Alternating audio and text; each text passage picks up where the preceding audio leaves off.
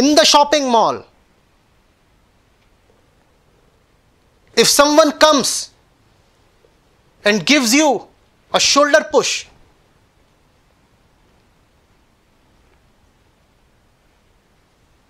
or darts his elbow a little bit into your ribs, you'll quickly say that you have been violated.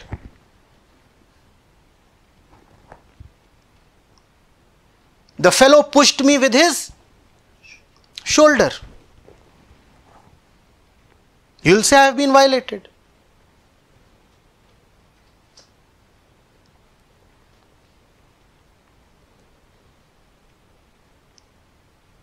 And there is no doubt that this is an act of violation.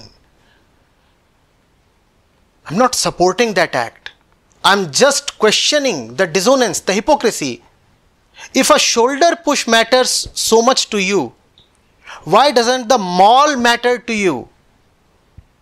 The one who is pushing you by the shoulder is just hitting your body. What is the mall doing to you?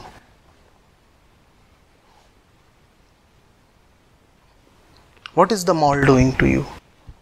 About that you don't talk.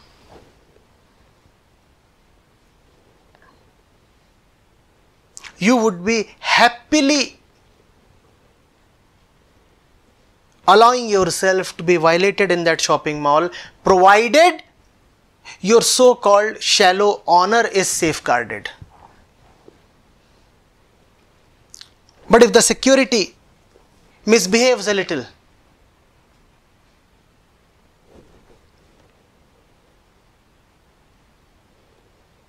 they ask you to display what is inside your handbag, or if the body check is a little too hard or intimate, then you start saying, oh, this is too bad.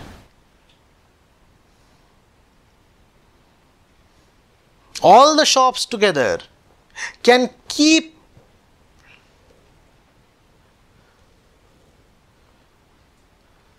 spoiling your inner purity. You do not complain. Why? Because you say, I am here on my own accord. This is my personal choice, my free will. After all, the shopkeepers are not forcing me to buy something. It's a matter of my personal liberty. I have come here on my own. Have you? Have you really gone there on your own?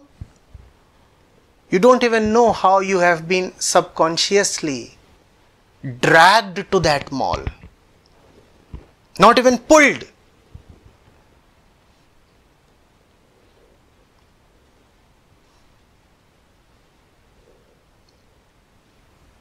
Tethered by thick ropes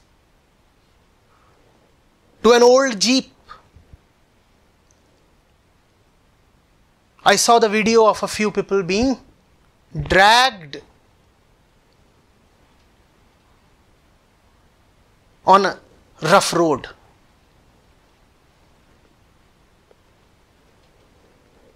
That was a video that was titled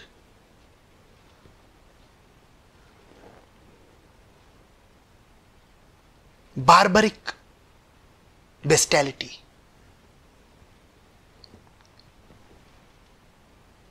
Barbaric bestiality.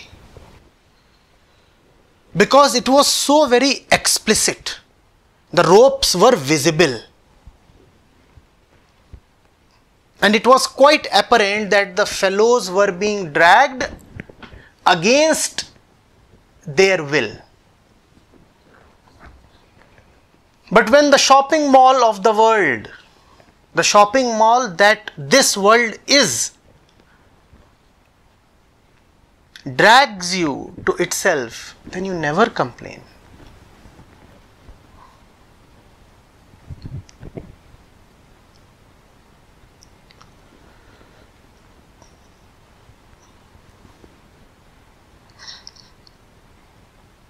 You know, Kiran, a few months back,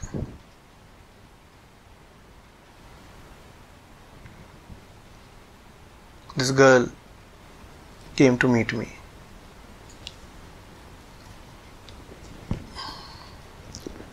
It was a bit of a complicated family. Both the mother and the father were into their second marriage, and this girl happened to be from the mother's first husband, and now the second husband was not treating her properly, and there was so much. She was quite young, 2021, and she had already had 2 or 3 abortions.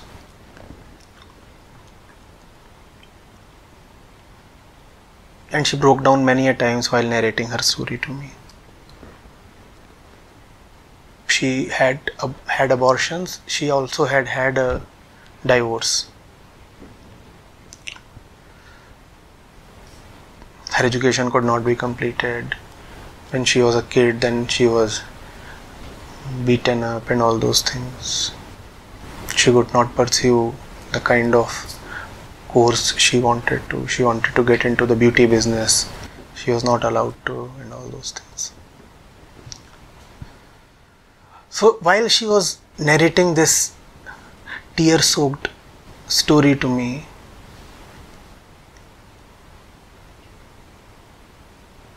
it came to a point when she talked of her current boyfriend.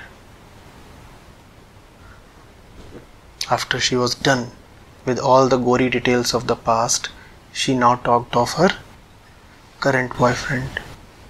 And I was a bit interested. I said, "Tell me more."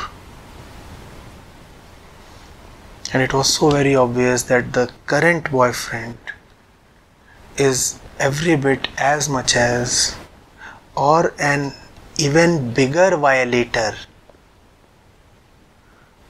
than all the demons she had seen in the past.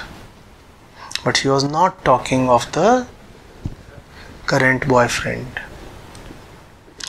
That's how we live. We do not see what great violation is happening to us right now. We rather keep ourselves engaged with shops selling retro stuff. Even in the moment when she is telling me about her misfortunes of the past, she is actively carrying a boyfriend who is currently bringing, or if not currently bringing, then would soon bring even more heinous violations upon her. But we don't want to talk of what is happening right now.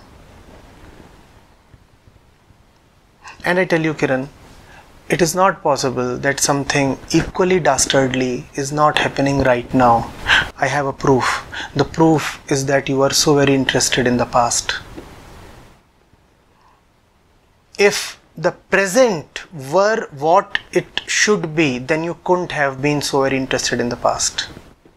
The very fact that past haunts you so much shows that trouble is brewing in the present. Had trouble not been brewing in the present, the past couldn't have been so material to you. And that's a rule of thumb. When someone comes to you and says that he is bothered about what happened yesterday or last month or 10 years back, when somebody comes to you, and that somebody could be yourself, when you feel that you are bothered with what happened yesterday or 10 months back or 10 years back, then you should immediately know that something terrible is happening with you right now. What is the proof? Had the right thing been happening to you right now, then you couldn't have been bothered with the past. So whenever past bothers you, you should immediately know that some danger is lurking immediately in the present.